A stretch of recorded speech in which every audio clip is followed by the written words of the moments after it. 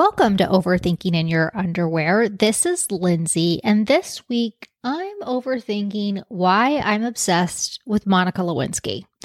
And maybe that's shocking to you, or maybe it's not. Maybe you are too. We'll get into the whole details and story of where my obsession with Monica began in just a second. But this whole pod is really about shame and how shame shapes us, how we can own our origin stories, and how we can flip our narrative and really be the one that takes control of who we are.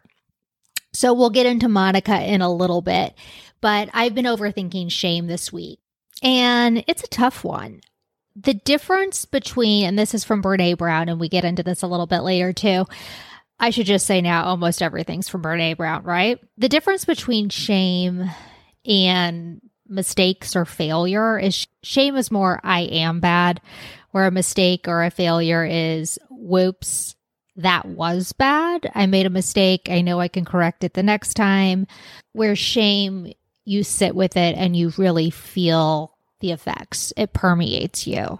And maybe it's on an internal level. Maybe you're getting the messages from the outside. Maybe you see other people looking at you or giving you the message of you are bad. Maybe it's a public shaming, which we'll get into, or maybe it's something that's internal and everyone else is giving you the message that you're great, but something that happened or something you did that's a secret, something about how you are raised, you carry this shame with you that makes you feel like you are bad. So there's sort of this internal shame, or it can be messages externally that are giving you this feeling of I am bad. And that's really what shame is. And there's many definitions of shame, lots of ways shame comes about, but it's really this feeling of I am bad. When we think about it, or when I think about it at least, there's some cures for shame in shadow work. I don't know how much you know about shadow work, but I did a lot of shadow work when I was going through some personal growth journeys. I see a lot of shadow work on TikTok, a lot of people doing shadow work workshops and workbooks. There's a really great book called The Dark Side of the Light Chasers that breaks down shadow work in a really easy, explainable way. It's by Debbie Ford. I highly recommend it. But basically, shadow work is, the root of it is, we all have dark sides, shadow. We all have light sides. We all know the light sides, right? I'm great. I'm funny. I'm creative. I'm smart. People like me. I'm a good listener. And we all have dark sides. Some of them our friends could point out and say, she's always late. She isn't a great listener. She is cheap. And some of them nobody knows about. That's our shadow side. It's the darkness. What shadow work really tells us is you can't have the light without the dark. And there's nobody that doesn't have both sides of themselves. And part of being a fully integrated person who lives and loves their self-worth and stands fully in their self-worth, knows they have the dark, knows they have the light, and is okay with both parts. So it's a good way to get away from having to be perfect, kind of this dichotomy of good, I am good, and I am bad, which I think shame can kind of come from. And if you are a perfectionist, which a lot of overthinkers are, you can make one wrong move. I talk about drinking a lot, having a night out, drinking too much, and the shame that you feel the next day about acting outside of your character or embarrassing yourself or whatever it is. And that feeling of shame, which is something that I used to experience a lot. And I would feel that feeling of I am bad. Well, shadow work would tell you, you're not bad, you're not good. No one is one thing. No one is perfect. No one is terrible. That was one side of your personality. That one side of my personality is a terrible drinker. And I chose to stop drinking. But the shadow work really helps you, I think, deal with the shame. So I just wanted to give you a tidbit up front, an exercise or some advice on how to work through the shame. We're going to get into it more too, and some overthinking on why I love Monica Lewinsky. All right, ready? Let's overthink it.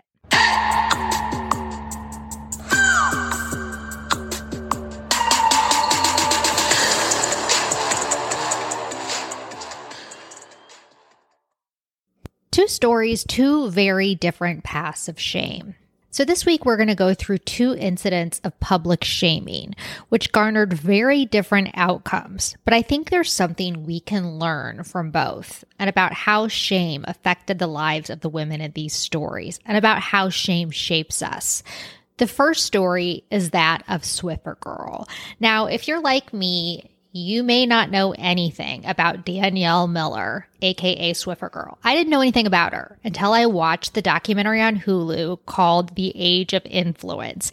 You guys, you gotta watch this. It's really good. They kind of go through moments in pop culture history that kind of caught us, moments of the last, 2 decades. And this one I'd heard nothing about, which I was surprised because I thought I was pop culture savvy. So this story is about Swiffer Girl, whose real name is Danielle Miller. So let me give you a brief rundown of the story of Swiffer Girl. Danielle grew up in New York in the late 90s, early aughts. She was the daughter of an affluent family, grew up actually in Manhattan. And when I lived in New York, whenever I met anybody that was I actually grew up here in Manhattan, I felt like they were an alien. No one was ever actually from Manhattan. Those were always the most extraterrestrial people to me. But Danielle was one of those people. She grew up in an apartment a block away from Central Park. She went to this prestigious school called the Horace Mann School. It was a private school. So kind of think Gossip Girl, right? So at about the age of 13 or 14, Danielle sent an explicit video of herself with a mop, a Swiffer, to a boy she had a crush on at the time. So the boy betrayed her confidence, sent this video to his friends. His friends sent it to other friends. Their friends sent it even wider than the school, and this is what is known as going viral. So Danielle became infamous, and she became known as Swiffer Girl throughout the school, throughout New York, throughout everywhere. Kids across the country were logging on to their AOL online accounts going, have you seen the video of Swiffer Girl? It really became kind of this cultural phenomenon. Maybe because I was older at the time, I had never heard of Swiffer Girl until I watched this documentary. But this is something that really caught on and followed Danielle, frankly, for the rest of her life. So Danielle becomes known as Swiffer Girl in school and widely, like I said, across the country. We know now there's a term called revenge porn, that this is a horrible betrayal of confidence. Things could have maybe been done at the time if we had been more educated, but that's not how our mindset was. That's not how Danielle's mindset, or her parents probably, their mindset was back in when this happened. So Danielle's life progressed. She lived with this label. And what she says is that by the time she reached freshman year, she did what I think we would call today is she really leaned into it, okay? She really just decided to own this identity and drop the whole, nice girl image that she used to have and lean into being the bad girl. She said, if you wanted to have a wild night out, if you wanted to get drugs, if you wanted to get wild, if you wanted to get crazy, you came to Danielle. And she really just owned this bad girl identity because why not? If you can't beat them, join them, right? Instead of trying to, if people are laughing at you, just laugh with them. She just kind of adopted this attitude. And throughout high school, this is who she was. She was the wild girl. She was the crazy girl because she felt like she had to be, because she really couldn't beat this label that had been attached to her. Throughout high school, this is kind of what happened. And I think she got in, various trouble, but nothing wild. She goes off to college at ASU, and much to her dismay, people there are saying, hey, I heard about you. Hey, I saw the video. Hey, you're Swiffer Girl. She can't get away from the label. She goes through college. She graduates anyway. What you're going to hear throughout this story is she must be a smart girl. So she graduates from ASU, still carrying this label around from her, and she moves to LA. And she wants to kind of be a part of that Hollywood scene, and the way she was going to do it was be in PR. She was going to be in public relations. while she's trying to kind of work her way in there, she's partying, she's hanging out in that kind of early to mid 2000s vibe of partying and being kind of wild. Even there, people know who she is. And again, she's leaning into it. She's playing it up. Oh yeah, that's who I was. I'm the bad girl. I'm the wild girl. You know what I did? You know, she just kind of is like, what else can you possibly do besides adopt that persona and try to make it bigger, right? So during this time, Danielle is taking out loans in other people's names. She's taking out loans in her father's name. Her father has cut her off at this time. He's kind of like, I want to see what Danielle can do on her own. I'm not into paying her payroll. She's taking out credit cards in her dad's names, charged up to, I think, like $200,000 on her dad's card. She's taking out credit cards in her friends' names. She's stolen from various people during this time. Well, she's also applied to Pepperdine Law School during this time. So in about 2016, she gets into Pepperdine Law School. So it's like, okay, maybe this is a chance for her to turn, for Nicole. So maybe this is a chance for Danielle to turn it all around. Maybe she's actually going to put her smarts and her brains to a positive thing. So maybe she gets into Pepperdine. And on the summer off of Pepperdine, she gets a clerkship with her dad through her dad's connections. Her dad is actually a judge or a lawyer in New York. He has various connections. That's the other thing about this story is besides what happened to her at a young age, everything was pulling for her. She had affluence. She had parents that were supporting her. She had parents that were giving her all the right connections. And besides this horrible public shaming, Danielle had people that were constantly trying to reroute her onto the right path. Her dad gets her a pretty prestigious clerkship on her summer break from Pepperdine. She's working this clerkship.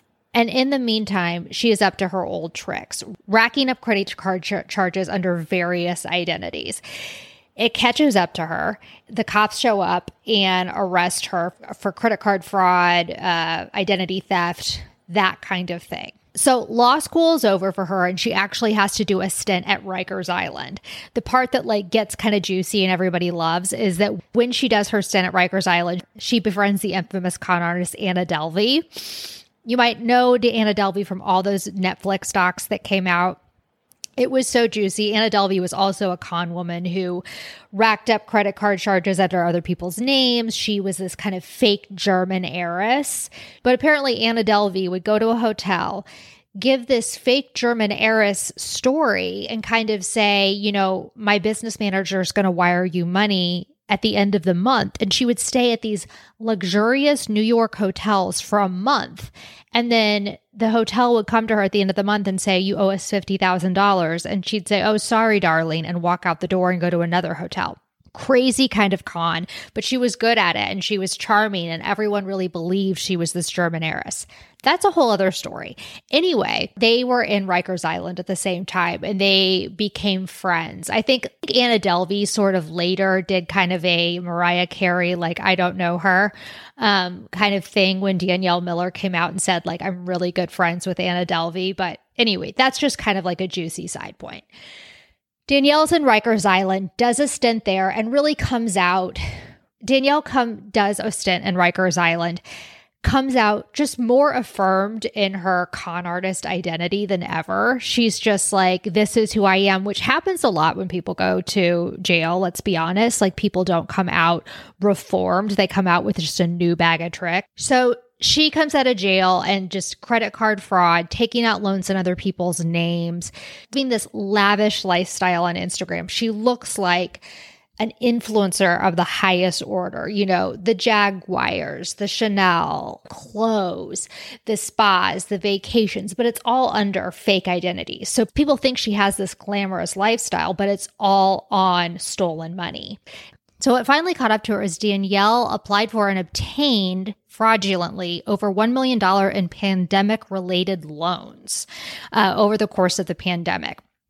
So this on top of various other charges, including aggravated identity theft, included to a bank scam, 3 federal counts of financial wire fraud, and 2 counts of aggravated identity theft, all caught up to her. And Danielle was recently sentenced to about 6 years in prison.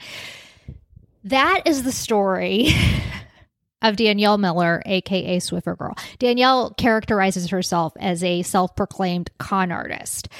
I don't know what her reflection of her life is. I don't know if what happened when she was 13 had not happened, where she would be right now. My guess is she would be in a very, very different place. I feel a ton of sympathy and empathy for her about what happened to her. I think it's easy to look at her case and see her as the villain. Ultimately, we are all responsible for our actions, and you can't look back at what she did at what happened to her at 13 and say everything is forgiven. But I think we can look at it and say, look at how shame shapes us. Look at how that public shaming shaped Danielle into the woman she is now. Look at how she absorbed that public shaming. Look at how she absorbed that judgment and all of that finger pointing and took it as a reflection of who she is. She absorbed it and literally let it shape the person that she became and lived out that narrative to the point that she is in jail right now. She said, I am bad, I am bad, I am bad, and believed it so thoroughly. She says, I am a self-proclaimed con artist, says those words, and is in jail right now. I think it's such a powerful story about public shaming and how shame shapes us. After I watched it, I think even while I was watching it, I started thinking about another story of public shaming that had a very different outcome. Monica Lewinsky. If you don't remember Monica Lewinsky, maybe you're really young. I actually think I told my niece the story I actually think I told my niece the story of Monica Lewinsky not that long ago. She's 18. And she was like, oh my God, wow. And when you think about it, it's such a crazy story. The president of the United States having an affair with his intern. I mean, our TikTok phones would explode right now if that happened. It was so juicy. It was so scandalous. And the public shaming was on overdrive. I'll recap it just a little bit, though I know no one needs a recap for it. So what was really interesting to me about it at the time, and I know it was interesting to everybody, is that Monica's about 5 years older than me. So it happened, I was in college, and I remember thinking, I don't know what I would do if I was Monica Lewinsky. If I was a young woman in my 20s, and my older, powerful, attractive boss, leader of the free world vibes, was hitting on me, would I have the presence of mind to say, no, I don't think so. This is inappropriate. This is probably something we shouldn't do. She was single. She was living in DC, by herself, which can be a very lonely prospect. And would you not take that attention and run with it? I mean, I remember thinking all of those things like, I don't know what I would do. And I know, look, it's hard to kind of like think of Bill as, I call him Bill. It's hard to think of Bill as like a sex symbol right now, but he was back at the time. He definitely was. He was like playing the sax on Arsenio Hall and everybody was like, ooh, Bill Clinton. And it's funny, another point is like, he did that. And then after that, every president tried to have their quote unquote playing the sax on Arsenio Hall moment. Like on every campaign trail, presidents from then on were trying to do something cool, which, I mean, Bill was maybe trying to do something cool too, but you can't just casually try to do something cool. You're either cool or you're not. You're either Barack Obama or Bill Clinton or you're not, okay? You can't come out and be Mitt Romney and try to like just have your moment, okay? A little bit of political consulting advice for free. There you go.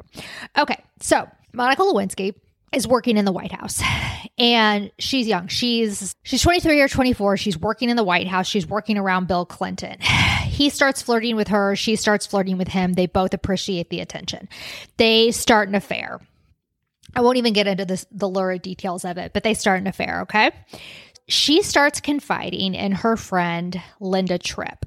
Now, Linda Tripp, it's one of those vibes like she's 30 years older than her. It's like all those things we see on TikTok where it's like when your work best friend is 30 years older than you. Like that's what was going on here. Outside of work, they definitely would not have been friends. They wouldn't have been chatting on the phone late at night and going to the mall, okay? But they were in this weird, like, cubicle cutie environment. She's telling her everything. So Linda Tripp really quickly understands what she has here, and she starts taping everything Monica is saying. I mean, everything. And I'm still not really sure why Linda did it. Maybe she was thirsty. Maybe she was bored. There's some like chatter out there that she really hated the administration. She did it because she was after Bill and Hillary and she was trying to take them down. So after she gathered as much information as she thought she could, she turned it over to Kenneth Starr. Kenneth Starr also really hated Bill and Hillary, and he opened an impeachment trial against them. And he subpoenas Monica to testify. She does not want to. She wants no part of this. She doesn't want to testify against Bill. She does not want to be a part of this. She just really digs her heels in. She gets her parents involved.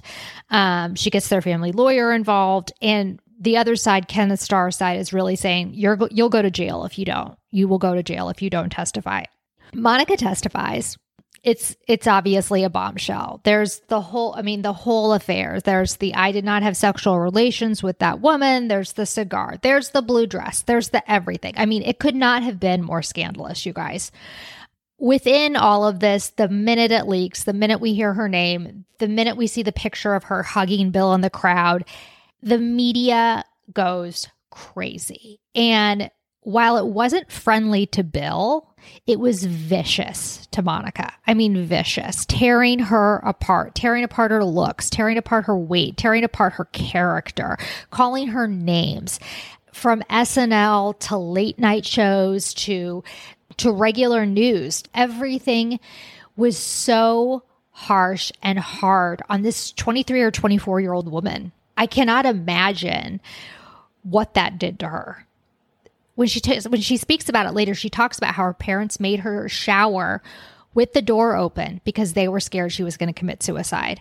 And that's so heartbreaking. It's one of the most excruciating public shamings I can think about experiencing and watching. After this happens, what Monica does is she moves abroad. She gets her master's in London. She gets her master's in psychology, and she disappears for a while, maybe a decade, I believe. It's largely regarded that her public reemergence is around 2014. She wrote an essay for Vanity Fair titled Shame and Survival. And then in 2015, she kind of continued on this theme, giving a TED Talk called The Price of Shame. That's probably the first time I remember seeing her. And it was so powerful. She looked amazing. She sounded amazing. Her message was so clear. It wasn't this, I am a victim and poor me and listen to what happened to me and you guys should all feel terrible. That was not the message at all. The message was about cyberbullying and public shaming and why do we do this to people? She kind of says and breezes over, I was patient zero for public shaming back in the late 90s. And we all kind of go, we know exactly what you're talking about. And then she goes on to talk about, public shaming and cyberbullying and why we do it and the psychology behind it, using all of this knowledge she has gained in the last over decade of her studying and her experiences. But she doesn't do it for this woe is me, poor me kind of place. She does it from a really educated place. And obviously, she could speak on it more powerfully than anyone because of her experience and her education and her knowledge. It was such a powerful talk. And I instantly was obsessed with Monica Lewinsky.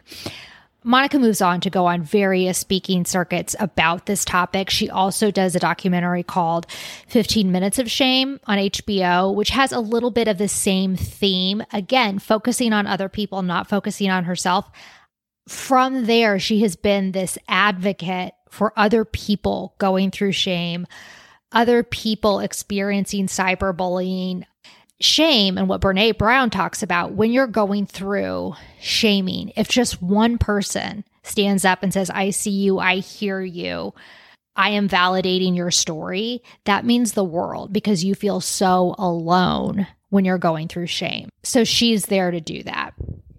These two stories, these two very different paths of shame. She didn't absorb I am bad. She stood out front of her story and directed it. She said, it's not your story, Bill. It's not your story, the media. It's not your story, anyone else. It's my story. I'm going to stand out front of it and I'm going to own it and I'm going to direct it and I'm going to become an advocate for public shaming. And you guys cannot have my life. I'm going to stand out front of my story and I'm going to direct my narrative. This is not yours. I am not going to become what you want me to become. I'm not going to be who you say I am. And I think it's such an inspiration, not to just people going through public shaming. Of course, if you're going through something like this on a huge level, a grand level, or even on a small level in your personal life, she is someone to look to. It's so inspirational in our everyday lives to say, if Monica Lewinsky can do this on this scale, then you can do it every day. Every day you can take control of your story. Every day you can own your story. Every day you can shed old labels and define who you want to be. One last thing I want to leave you with is Monica's Twitter bio, or her X bio, if you're Elon Musk, says Monica Lewinsky, anti-bullying activist, TED Talk giver, Vanity Fair contributor, rap song muse, ex-beret model.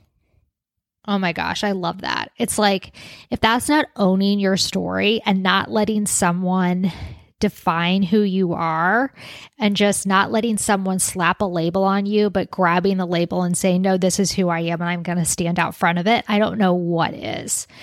So I love that so much. And it's why I'm obsessed with Monica Lewinsky.